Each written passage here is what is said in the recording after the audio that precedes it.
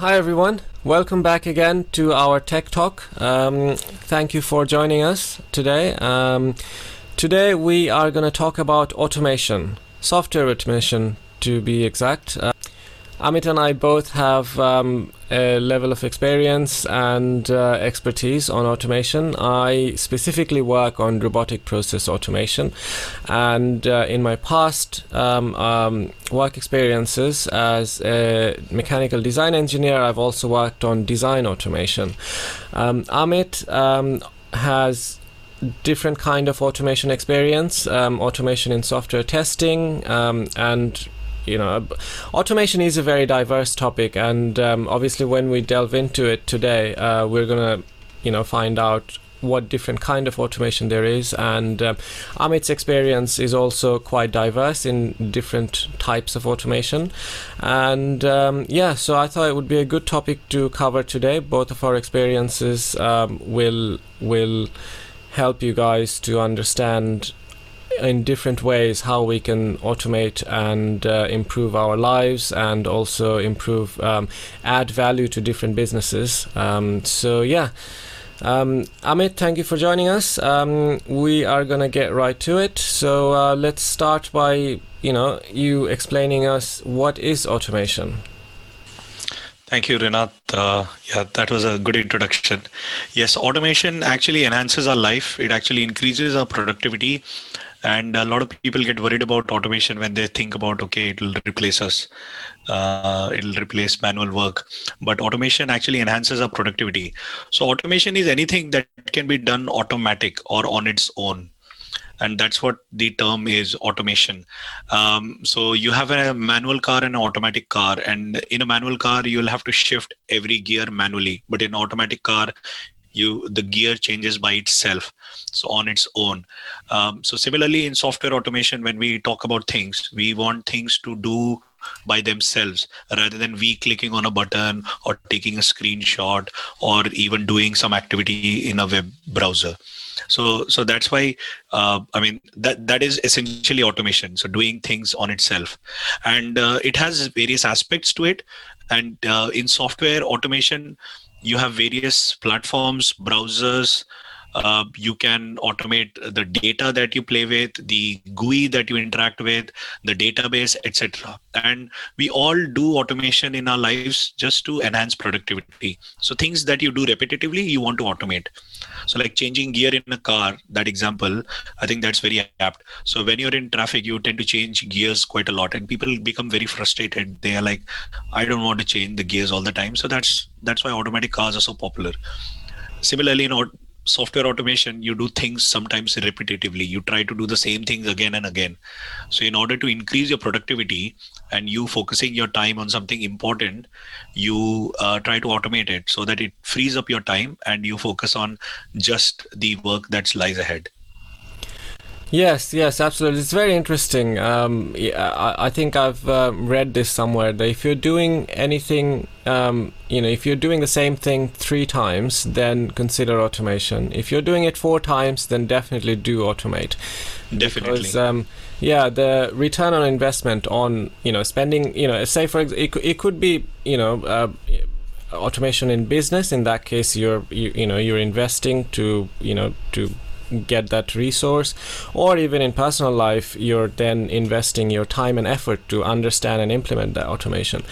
But the return on investment is always a positive when the return on investment is always positive when you are automating, because the power of it is so easy to grasp. Even if you're doing something only 3 times and you're thinking, oh, it's not worth it, but then again, sooner or later you'll probably be having to do that again in future, and then you already have that piece of work automated, and you'll keep getting return out of that.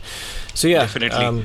But here we have to be careful, Rinat. The thing is, a lot of people, when they try to think of automation, they think, okay, let's get rid of people. We'll automate few things and we'll get rid of people.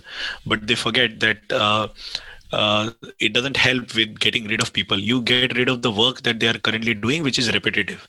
So you can use them Yes. for something else. So I think we have to be clear, because there is this misconception in this industry that, okay, let's automate and get rid of people. We'll reduce a lot of, we'll save a lot of money. But that's essentially not the case, because what you're trying to do is get rid of repetitive work and making Absolutely. humans more productive. Yes, and I just wanna, yeah, I also wanna add on to this, because most of my, as a robotic process automation expert, most of the time, a big part of my job has been to convince people that actually no one's gonna lose their job. And I remember one of the projects I've worked with where I built a robot which was measured as 40 FTE. So FTE stands for full-time earner. So when you're measuring, you are kind of measuring against the time saved. So, but none of those 40 people actually lost their jobs. And I have, gone back and found out, and I know for a fact that that wasn't the case. And also, another thing to look at is, I'm building robots to automate, but before this time, 20 years ago or even 30 years ago, when Microsoft Excel first came about, Excel is a great automation tool. Before that there was calculator, there was many repetitive calculation, but when the Excel came about, no one lost their jobs, but they just upskilled themselves to learn Excel. So jobs become more and more interesting day by day, but no one actually loses the job. So that's very important. As you rightly said, it is a very important thing to actually establish that Yes. no one Yes. is losing their job, but automation doesn't take jobs away, but makes your jobs more interesting. Absolutely. So, yes, rightly said. Especially in software test automation, or software testing, because that's the field that I currently work in. There is this whole thing about, oh, are you a manual tester or are you automation tester?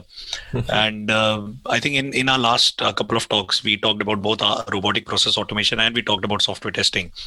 And in both of those things, we ended up saying that, okay, it enhances productivity, it automates some things, but it's actually not doing testing.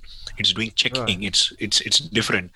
Yeah. And people always confuse that, and they say, oh, let's get rid of manual testers. And if you're a manual tester, you're not productive enough, so you don't know how to script, you don't know how to program, so let's get rid of you, and then let's replace someone with programming skills, not testing skills, and those skills are actually quite different. Then what happens is they write a good program, but they're not actually finding bugs with it. So this also happens. So Right. from my experience, that's what I can say.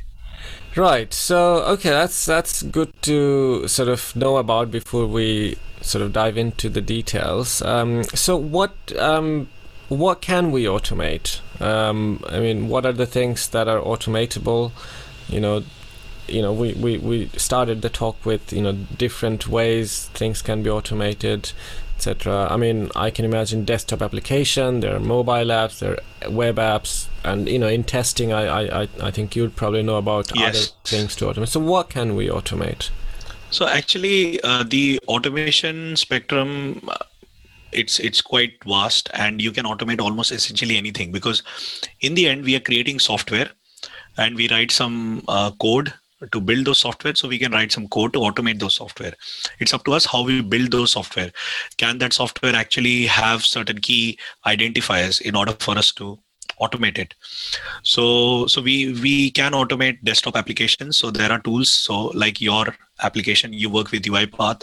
So UiPath can do desktop automation. It can interact with Excel, folders in Windows, etc. But of course, it's limited to Windows. But there are other automation tools for OS X as well. Then coming to mobile, you have mobile applications. So you can automate that. Again, you will have to identify certain elements on the application, and then you can automate. There are tools. The most popular is APM, and APM is cross-platform. That it means you can use it on both OS X and iOS and Android. So you can, it's cross-platform, which is useful, because then you can write a code in one language, and then you can use it for the other platform as well by just tweaking it a bit. And then when it comes to browser automation, the browser automation is very vast, and browser automation deals with mostly the GUI, the front end. So again, with desktop application, the front end normally doesn't change. So you will have buttons at a specific place. If you open the window in a maximized state and you know the screen resolution, you know exactly where the button will be, and you can click on that button, or you can identify, okay, if I scan the whole screen, what is the place where the button is actually, and then I can just click on that place. So that's one way to automate. And similarly, in GUI based web browser automation, you'll do the same thing. You'll identify the web elements and then interact with it. But there's a lot of test data, backend automation. So you can write scripts. So in Windows, it's very popular. We have Windows batch scripts. So batch scripts are nothing but Windows command written in a sequence, and it executes them one by one. And you can automate that. So basically it runs few Windows commands, and you can, so network engineers or people who are working in the IT department of any organization, they have to install Windows quite frequently. They have to debug systems, machines quite frequently. So they have to automate some of their process. And then you have scripts to automate your day-to-day activities. So there is, in our talk on UiPath, I mentioned about AutoHotkey, which is a combination of hotkeys and automation scripts, and which can then help you to automate few of the tasks that you do repetitively, like typing your email address, typing the address, opening a particular application or opening a particular folder, starting a particular application, etc., etc. So with a couple of hotkeys, you can do that. I actually remember, I think in one of our last talks, you explained something that was so impressive. I think the print screen thing, like, you know, you press screen, print screen. Tell us again, what does that one do? So basically, as a tester, you normally have to take a lot of screenshots, because you have to tell the developers, okay, guys, this is what I found, and this is not the right behavior as per the requirements, the business requirements in this case. So I have to take screenshots to help them understand, and I take screenshots regularly. And normally what you do is you take a print screen, or you do use a snipping tool, and you have to save it manually, and you have to give it a name so you don't forget, and you have to save it at a particular location. So every time you do that, it's a lot of steps. So you press print screen, or you open snipping tool, you select the area of the screen, then you click on save, then you save it in a particular folder, give it a file name, click on save, close it. So there are like 6 or 7 steps just to take one single screenshot. It sounds that, okay, it's a very simple task of just taking a screenshot, but if you have to do it repetitively for every test step when you're executing, it takes a lot of your time. So I decided, okay, enough is enough. Let me just automate it, because I'm doing it frequently. So are there tools in the market? There are tools, but of course you'll have to pay for them, or they take a lot of memory. Can we use any Windows built-in commands that can do the work for me? Print screen does it. But print screen, again, if you print screen, you have to either open Paint or Word and then press the screenshot. So it's not helpful. Then what's the other activity? So then I found AutoHotkey. I created a script. It does print screen, but it opens Paint. It takes the screenshot, puts it in Paint, saves it, gives it a timestamp, and then saves it to a particular location, closes Paint. So with the press of a hotkey, I've automated the whole process. So now whichever project I work in where they need a lot of screenshots, I just use my script. And the best thing is I don't even have to install it. I can run it in a portable version. So because it's using the Windows native functions or libraries, I don't have to do any install. So in a lot of environments where there is restriction in installing software, you can run it as a portable application and then just increase your productivity. So yeah, that's one example. Yes. I mean, I really like this example, and this actually also helps me explain that other thing that I was talking about, return on investment. Say, for example, I like this idea, but I don't know anything about this software AutoHotkey, and so now if I'm thinking about, okay, it's saving me 3 seconds every time, I don't have to take as many sprint screens, but if I now want to download the software, learn how to do it, and then do this whole programming to do this, it'll probably take me one full day. Or maybe less, Yes. but let's say 1 full day. When I'm thinking, okay, 1 full day is, even if I put 8 to 10 hours, that was, that's not worth saving 3 seconds. But you have to think about, this is going to save me 3 seconds for, unforeseeable future. And Exactly.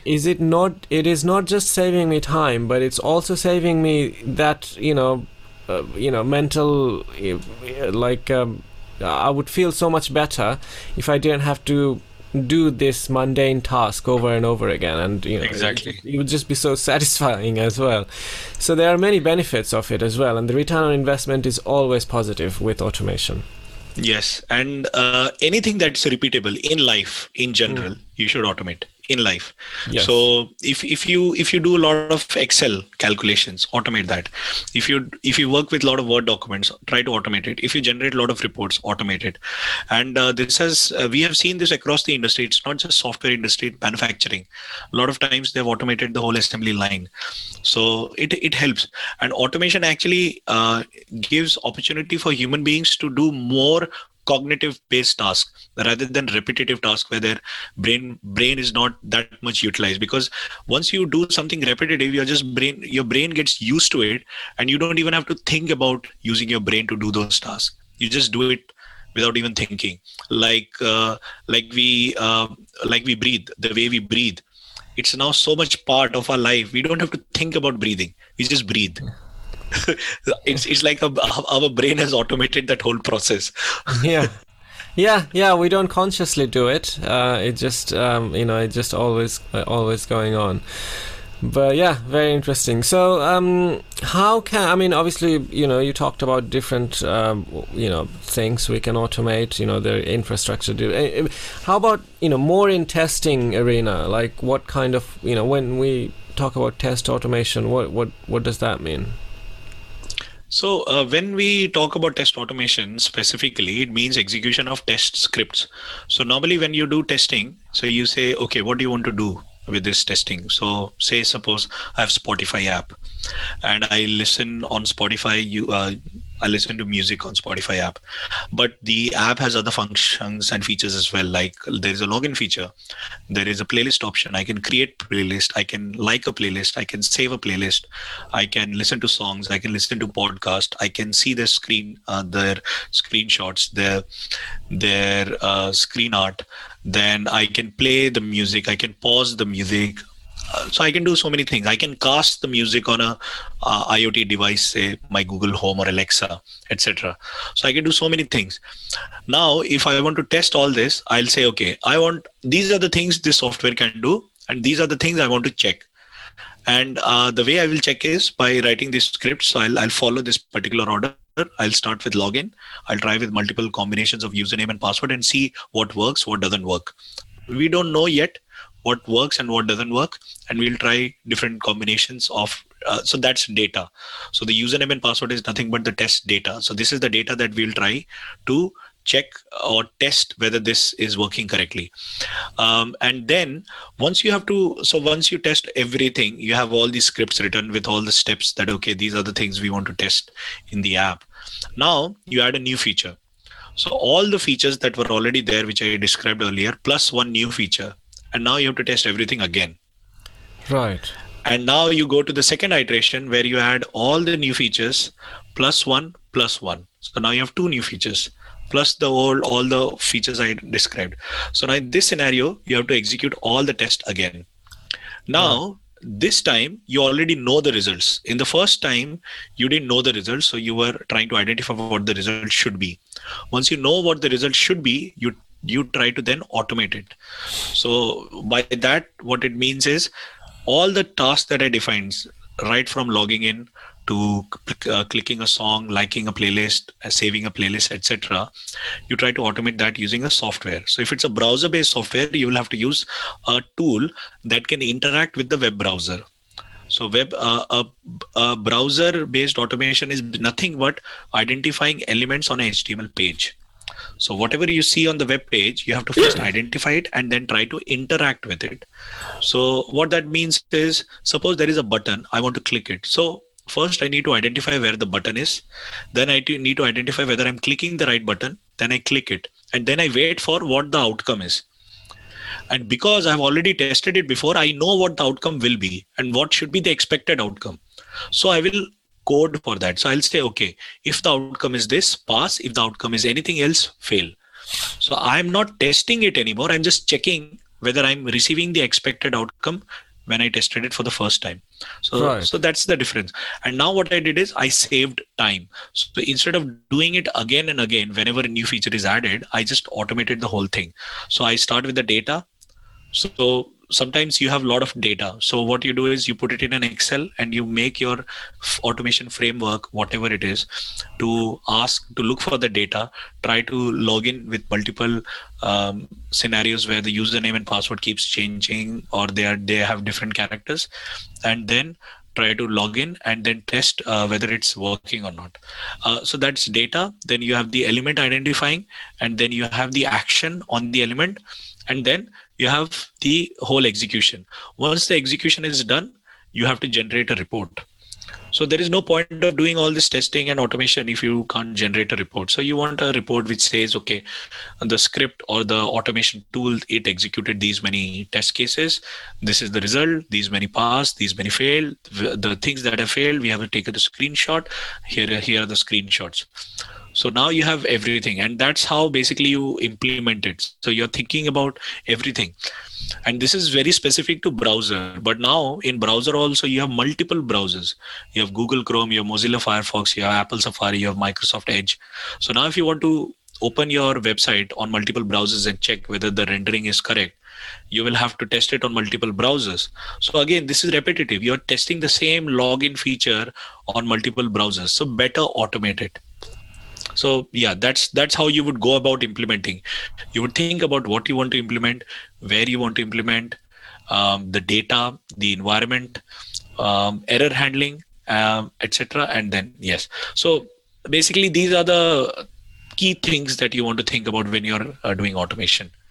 Right. This is actually quite insightful, because I always wondered, I mean, yeah, I'm automating business processes and I'm thinking, okay, there's a lot of benefit to it. But when I think about test automation, I was like, you're going to test whether it works or not. What is there to automate? But no, you've pointed out really well that, a set of test environments, but then when one feature is added, of course you have to test whether that feature is affecting the rest of the operation. So you have to do all the operations, but this time you actually have all the information. This time it's more of a white box testing, because so that way, that first parts can be, can be automated. Yeah, that's actually good. I'm actually really happy to know this. I always wondered that. Yeah, I mean, testers, they have to think differently. I mean, from a development point of view, you are trying to build things, which is again it's a very creative work. So you have to think innovatively on how to build things efficiently. As a tester, we have to think whether that build, whether what you build is actually working for the consumer, whoever is going to consume the product or use the product. Is it actually working for them? And how does it work for them? Is it actually slow? Is it fast? Is it secure, etc., etc.? And do the basic features work? Because sometimes you think, oh yeah, I built it, but then it breaks in a different environment. So there are some different skill sets needed in order to do this kind of work. Absolutely. Right. So tell us a little bit about principles of automation. So, coming back to the same things, principles of automation starts with, so let me go back a bit. In the industry today, currently, whenever you go to any organization, they say, or you look at a job advert, they all talk about, this is the tool we are using. Do you know how to use this tool? If yes, please apply. And they are more focused on tool. So they are not focused on problem solving. So again, you have to first identify what the problem statement is. So I think that's one of the main principles when you think about test automation. It's not about first thinking about, okay, we'll use this fancy tool and we will save this much money. No, but what problem are you trying to solve? And actually, do you need to automate it? What's the benefit? So a lot of people, they get bogged down by, okay, let's say RPA. Okay, people will say, let's use UiPath. They don't know what UiPath is. They just heard from someone and they say, okay, let's use UiPath. It'll save us so much time. But then when they start to implement, they think about, oh, the license cost is here high. Then we need a developer who can actually come and do the work. That developer is expensive. Then we haven't thought about all the environments and the data. Then what information does the developer need? So the developer needs someone to train them about the system or the process, how the business works, etc., etc. So now you're thinking, okay, I thought the person will come and they will automate and it will be done in a week or two so time. But now it has taken 2 months and I've still not got any benefit from it. And I've paid so much money. So I think one of the first principles is look at your problem statement. Once you have identified what problem you want to solve, then you think about the tool. Okay, so this is what I want to solve. This is where I'll be running it. This is how I will want to run it. This is what. And then you think about, okay, this is the tool I will use because this is the tool which is most suitable for this problem. There are tools specific to different problems. So you cannot use an Android automation tool on Windows and say it's not working. But it's not designed for that. So for specific problems, you have specific tools and you need to identify that. So that's the core principle of test automation, that think about this. Also think about scalability. So a lot of times when people write test automation, they write a script and they think, oh, it's done. It's fine. Everything is working. I'm happy. And then after a few months, they have added so many scripts. It's difficult to manage. It's difficult to run. Everything takes a lot of time. Plus, it's difficult to maintain those scripts because people take a lot of time. They don't understand what is what. Features keep changing, so it's difficult to update. So you need to have this thinking in the beginning. If my feature set increases, how will I maintain all this code? Who will actually maintain it? Because suppose you hire a consultant, okay, UiPath consultant. The consultant comes, does the job, goes. Now, there is no one in the organization who knows UiPath. Even if you create a documentation, there's no one with the expertise to actually run and debug. Even if they cannot create something new. They can only fix maybe some things. They cannot create something new. So there is this additional challenges. So you have to think about scalability. So, and again, the scripts that you write, again, best coding practices. Make sure that any other person who looks at your script can actually understand it. Because what happens normally is that you write a script and you're very happy with it, but 2 months down the line, you have 1,000 scripts and it's difficult to maintain the data. It's difficult to scale it. It's difficult to actually see what code to modify, or how each code is linked to each other, and can we reuse some of the code. So you have to think about scalability right from the beginning. You cannot just say that, okay, I've scripted it and it's working, and then after 2 months you have 1,000 scripts to execute. So that's not a use case. You're not solving any problem with it. You're just creating new problems for yourselves. Yeah. So you have to think about scalability and then maintenance. I think this is very key. A lot of times people think about just creating the scripts, getting done, and then they forget about the rest of the things. So suppose a UiPath consultant such as yourself goes to a project and they build a code and they code everything perfectly. And then what happens is you leave because your job is done. You have automated everything. The business process is now automated. You've provided some documentation as part of your contract. You have given some documentation and then you have left. Now what happens is they have a problem. No one understands UiPath in their company, in the organization. So what happens? They ask someone to look at the documentation and then try to fix it. Of course, they can fix it. But if they have to write a new code, they can't. So you need to have the in-house knowledge to maintain those scripts as well. So it's not just return on investment on, okay, I've saved few seconds, but then you have to also consider the cost of actually having a person 24/7 or whatever to actually maintain those scripts. Because if you're going to use them regularly, they need to be maintained, because sometimes people change things. They change in the front end, they change in the back end, they change in the GUI. Some small things change. And then everything breaks, everything stops working, and then you need someone to fix it. And that's where you need to think about maintenance of code. Okay, So I think those are, I mean, the key principles. So you think about the problem statement, you think about the scalability, and you think about the maintainability of those things. So once you know, okay, what problem you're trying to solve, you can get the tool. Then how scalable it should be. Then that based on that you design your framework. How will you manage the data? How will you reuse the code? How will you do etc. etc. And then with the maintenance. So once everything is done, who will maintain it? Who will fix it when there is a problem?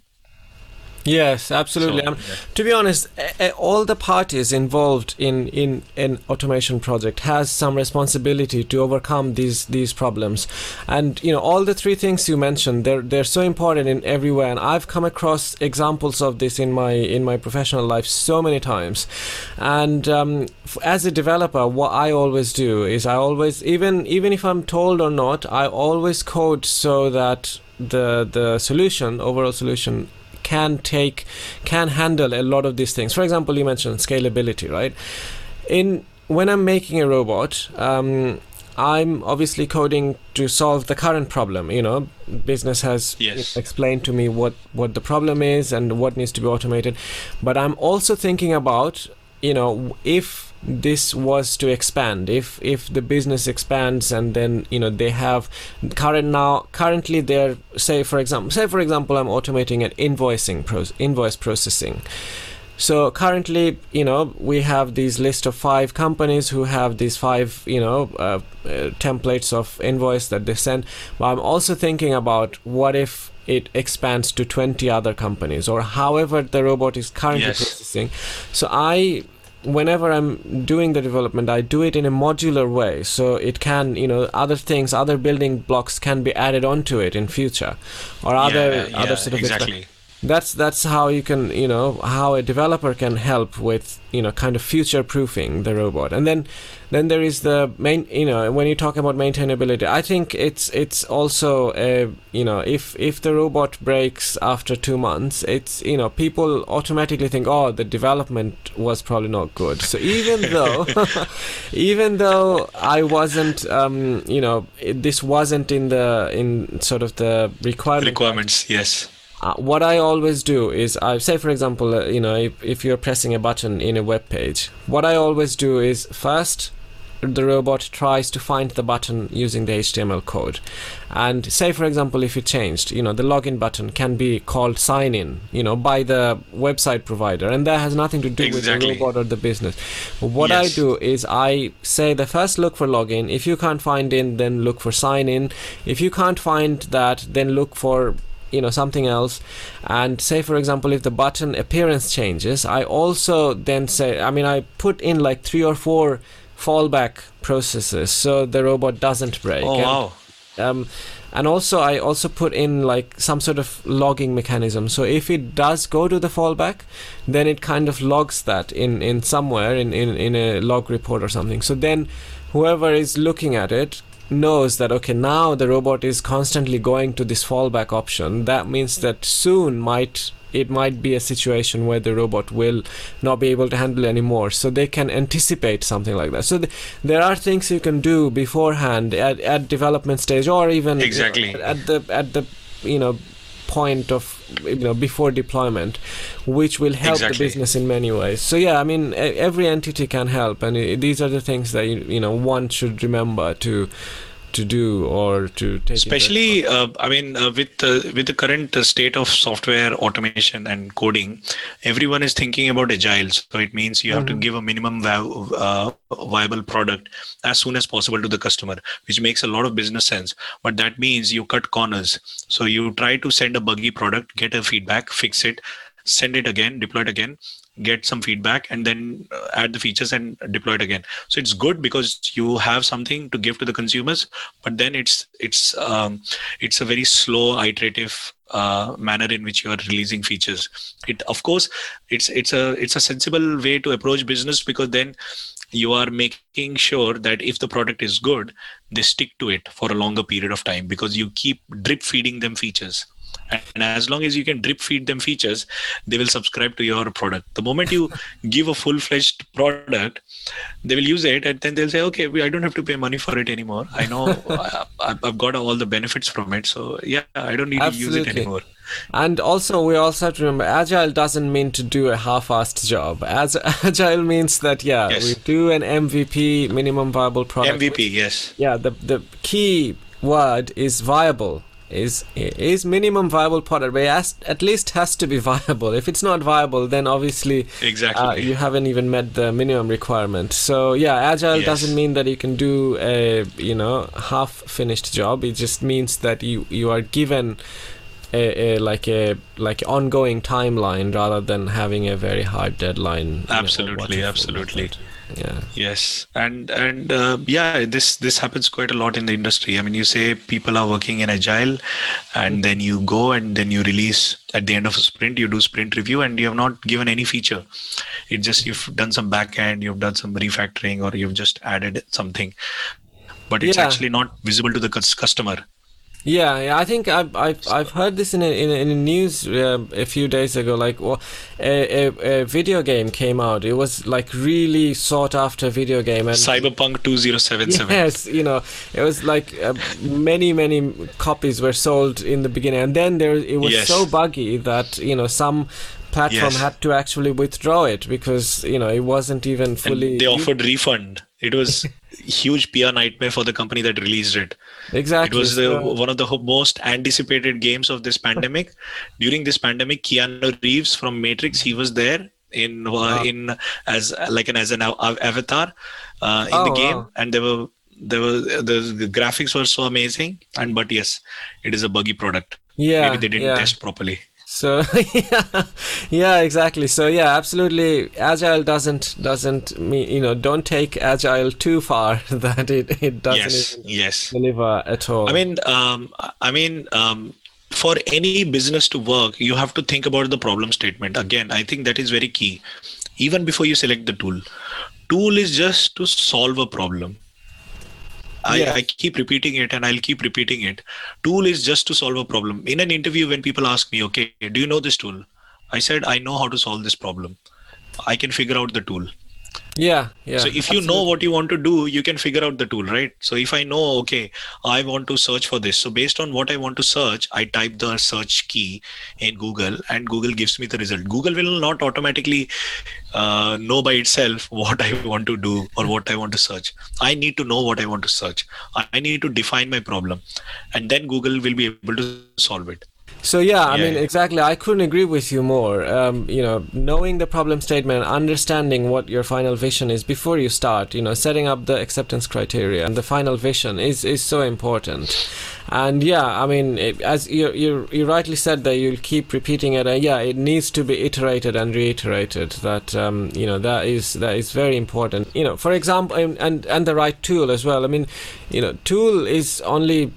I mean, if we take like if we take an example, for example, you want to screw a screw into in somewhere. You can have a screwdriver, a manual screwdriver, or you can have a power tool. Yes.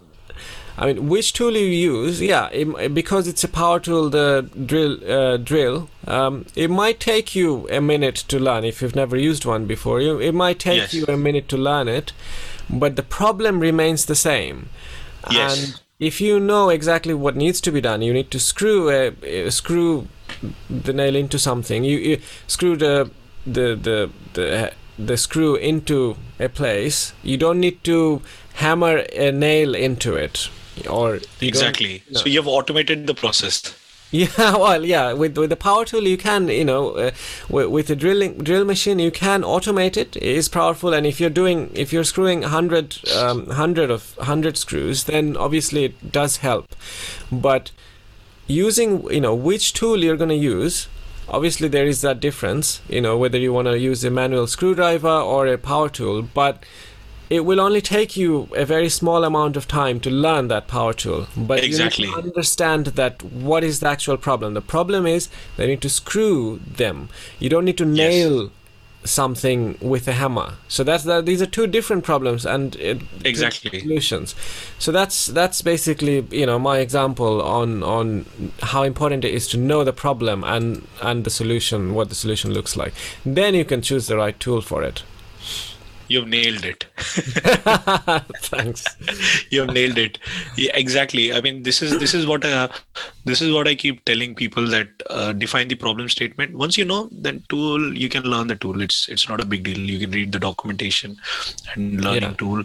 But in an enterprise environment, when they pay a lot of money, they expect people to know the answer or the solution beforehand. So they want someone with the experience of handling those tools. So suppose you invite a person, say a building contractor in your house, you would expect them to learn those tools, at least all the tools.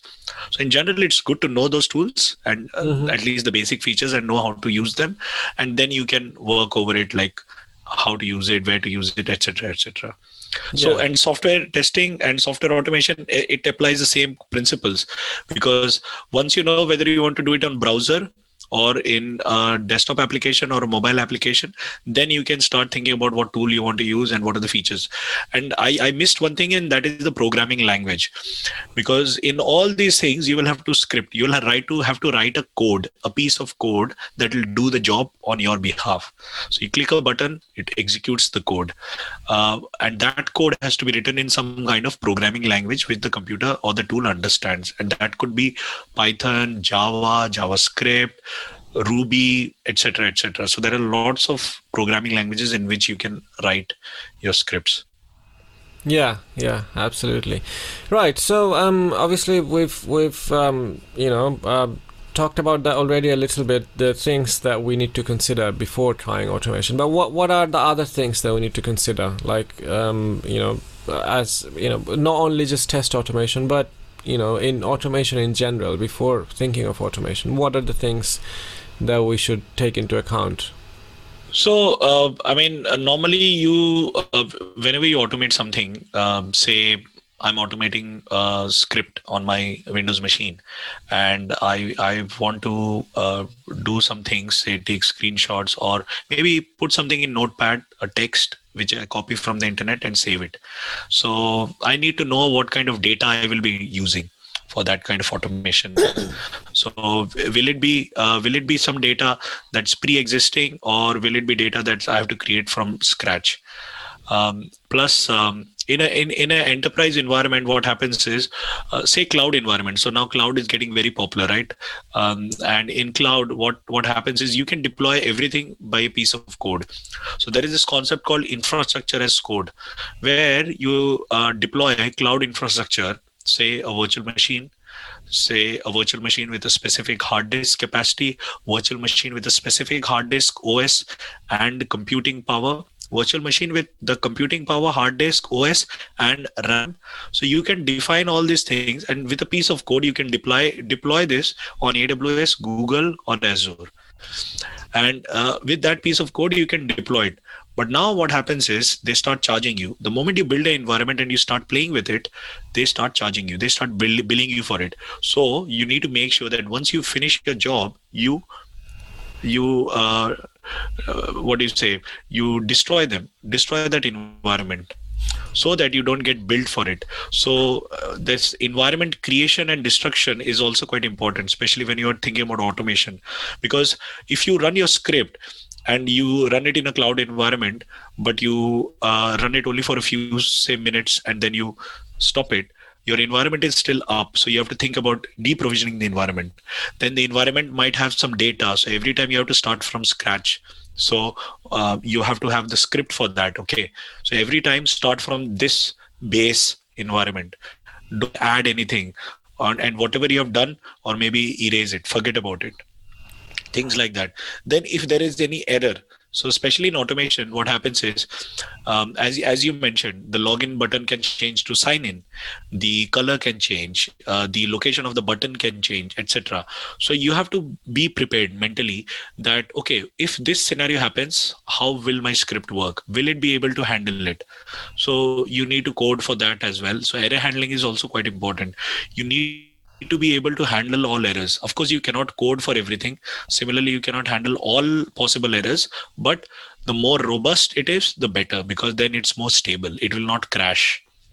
So we remember that old Windows used to crash quite a lot. We used to see that blue screen of death, BSOD, which everyone is quite familiar with. So yes, so test environment, and then data, and then you can the error handling is done. Now, once everything is done, you have to think about reporting.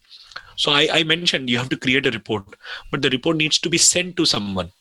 It's just not useful if the script runs in the middle of the night, say at 12 o'clock in the night, and then finishes by 1 o'clock in the morning, early morning. And now the report has been generated, but it is just sitting there. So no one knows what has happened. No one knows how many scripts have passed or failed, and it's just sitting there. You have automated this reporting process, but you have not automated of sending the report to people. So people who are coming, say in the morning shift, 6 o'clock, 7 o'clock in the morning, 5 o'clock early morning, they come to work. They have to manually see the report. They don't get an alert. So right from the time you check your email while you're commuting, you don't know what has happened. You have to come to work, open a folder, open the report, then see it. Automate that process as well. You have to remember to do that as well, because you have to remember to do that. About your day like as if nothing happened, and something is probably just paused. Exactly. So automate that process as well. So the report, not just creation of report, but sending the report. So once that is done, I think you have a robust system. So you start with the programming language, you start with the scripts, the error handling, the execution reports. So then your script is ready, and the test environment, which is quite important, especially in cloud. I think cloud, it's more important. Plus, if you notice in the whole conversation so far, it's all using code. So code is actually more powerful than doing some other means of automation. So there is this not principle, but there is a way of recording something and then trying to play it back. So you try to record a scenario, log into a website, add something, select a product, add it to your basket, check out, pay, submit the order. Now you have recorded this session. Now you want to repeat this session. So now there are tools who can intuitively do it. You just change the data. Right. This can also happen, but it is more flaky. Flaky means it will break. If anything changes, if the screen size changes, if you click somewhere, it will break. So that's flakiness. It should work every time the way it should. If it doesn't work, then it's flaky.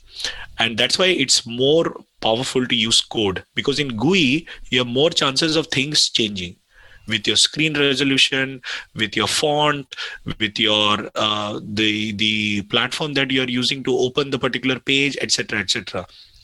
But with code, it's just looking at the backend, the source code, the HTML code. So it's more flexible and more powerful. So always use. That's why it's important to always use code, and that's why in automation testers skill set, one of the main requirement is, do you know how to code? Or even if you don't know how to code, do you know how to read code? Can you actually understand what's happening, even if you don't know what the logic is? Yes, absolutely. I mean, to be honest, it's good that you talked about record and playback, because that's one of the things I was gonna ask you after, right now, like, automation frameworks, like, there are various frameworks which you follow when you do automation, and record and playback is one of them. I think another one is data-driven. Tell us a little bit more about that. So there are different automation frameworks, and the industry has come across, and this is mostly to do with testing, on how you test software. So linear framework is basically you have record and playback. So you record something and you play it. So there is nothing else. It's as simple as that. But when it comes to data-driven is basically you have data separate from the script logic. So what it means is, say, all the data is in Excel or a CSV file, and say username, payment card details, product details, etc. So those are the things that you would use regularly, and address details. So you want to keep adding multiple addresses, so you can't think of addresses. So you have a database of addresses that every time you fill in a form, use this address. So all that is separate outside the logic. And in the script, you call the variable and you call the data source, and then you play with it. There are, of course, other automation frameworks, and you can easily Google about them. And in the description of this video, we can provide you with other things. But the key thing is, you have some scripts, you have some data, and you want to report something, and you want to handle errors. So that way, so there is something called as modular framework that you were talking about. So every function has its own piece of code.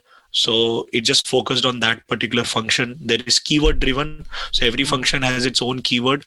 So if you call the keyword, it executes the script on that particular function. So based on that, there are different types of framework, but majorly, if you are a beginner, you will go with a linear one. If you want to go a bit advanced, you go to data driven. And then if you want to go even more advanced, you go for a hybrid, which is the combination of some of these functions, keywords, and data, linear, everything mixed together. Like in UiPath, right? You follow one principle. You follow multiple things.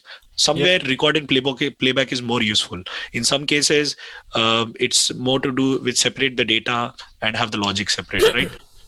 Yeah, absolutely. I mean, there are different ways, and you looking at the problem, and again, problem, knowing the problem statement. That's why looking at the problem and the acceptance criteria. Taking all of this into account, you understand the bespoke need for that robot, or and how you can, align your development matching the output that is needed for the business. So yeah, that's so important. And one of the things that you mentioned, data driven, I mean, there are two things that I'm most passionate about. One is RPA automation, and the other one is data. And data and big data is so powerful, and it gives so much insight in anything that you are doing. If you have data, you can make any difficult decision becomes a lot easier if you have data and know how to represent that data in an insightful, in a meaningful way. And data driven automation is so powerful, and you can take automation to the next level. You can take like a self-modifying robot or self-modifying automation system. So for example, if you have like a good monitoring system of the infrastructure, that monitoring system will keep collecting data.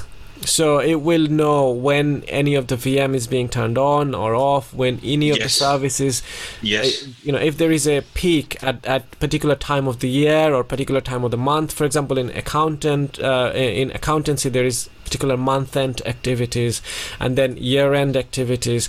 And at that time, you would need more resources. You might need to deploy more VMs. And if all of this data is collected, then you can automate this. So you would say, for example, just before end of June, like at the beginning of June, the procurement team will get an email that this month we're going to need an additional set of resources, IT resources, procure them on time, etc., etc.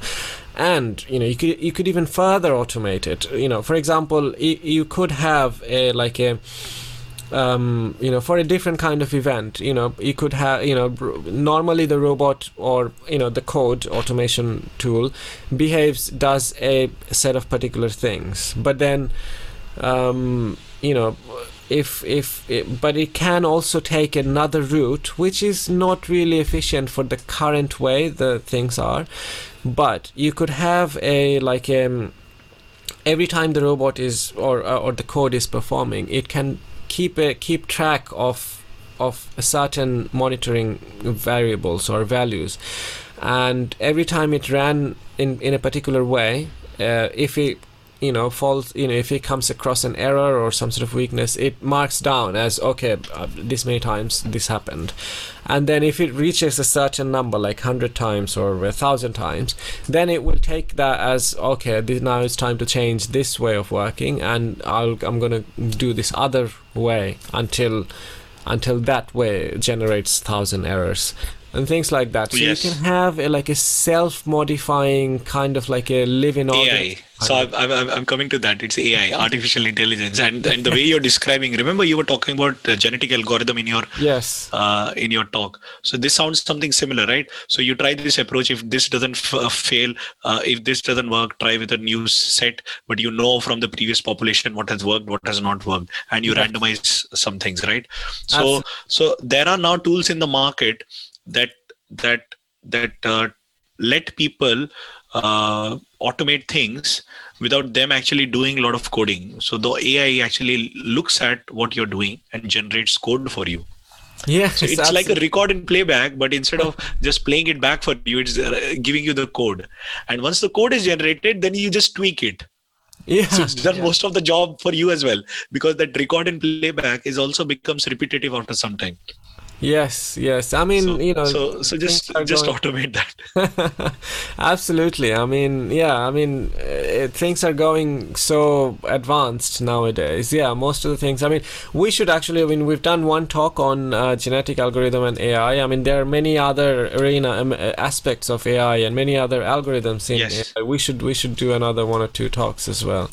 Let's do that. Yeah. But I think before we jump to that, the other thing I just realized, it came to my mind, industrial automation. So a lot of people, when they think that, okay, we have become lazy, industrialization is not good for the environment and things like that. I read a very interesting article, and they said that actually industrial automation has actually saved so much of man hours in doing repetitive work. Some of the examples are a washing machine. Humans used to spend so much time washing clothes every day, drying them, washing them and drying them. So washing machine came, dryer came, solved the problem. Then human beings spent a lot of time heating food. Microwave oven came, solved that problem. Human beings spent a lot of time washing dishes. A dishwasher came. A dishwasher was actually invented by a woman. Many people don't know it, but a dishwasher was invented by a woman because the woman who invented it saw that a lot of her time is going in washing dishes, drying them, cleaning them, and putting them back. So this industrial automation saved so much time. So now we have all these gadgets at home, and we see, okay, wow, we can do so many things, but we don't think like, okay, it has actually automated our lives. Those repetitive tasks we have now automated using those devices. So that's the level of repetitive work that needs to be automated that I'm talking about. So we started the talk with software automation, but automation needs to be applied to all parts of our lives. Anything that you're doing more than 3 times, as you mentioned, you should automate. Yes, very much so.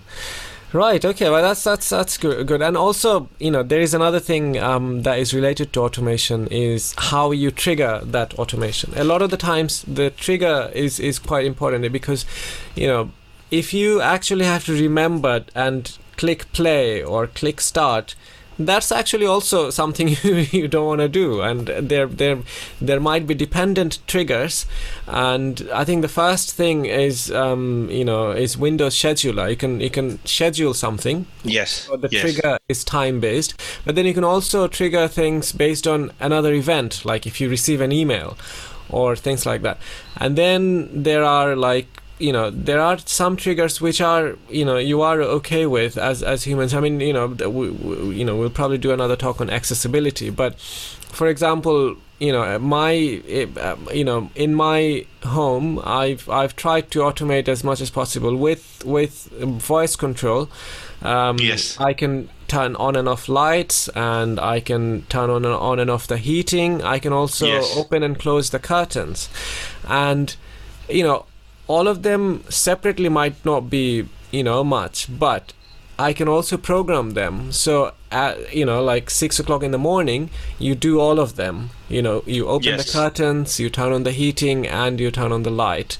And, you could also turn on the coffee machine, turn on the computer. So overall, you're not, you wake up to an already, productive environment, so you can just start. You don't have to do all of these things. And you can do your morning exercise and then just start. No, that is quite fascinating. There is this tool called If This Then That, IFTTT, and it helps you do all these things. Like if this happens, and there is I don't know if you're aware, there is this geo automation. So it's not the right word, but basically what happens is the moment your phone knows that you have left a particular location, it will trigger something. Yes. So using the GPS, you can actually trigger some events from your phone. So the moment your GPS is always on, right? So the moment you leave a particular geofence area, say your office, it will start the heater in your house. It will switch on the lights. It'll turn on the heating, etc. The kettle. It'll warm the water for you because it knows that you are at this location. You are this far away. So let's trigger all those events and then switch it on for you. Absolutely. I mean, right now during pandemic, it's probably not going to be geolocated right now, but it will definitely be useful. Based on it doesn't have to be office or home. It could be. No, it's already there on iPhones. It's already there on iPhones. I have IFTTT app. Okay. Yes, is such a useful app, and it can become so powerful. And you can also, you don't have to code them, or you don't have to do this series of automation. You also get a lot of preset ones that are already created by people around the world, so you can just download and turn that on, and then it's just ready to go. You can also do if you have CCTV at home, you probably don't want to be recording all the time, but when you're leaving your geolocation, it turns on and it will notify you if there is a change in the recording. It will just tell you, if a burglar just entered your property, you'll get notification straight away.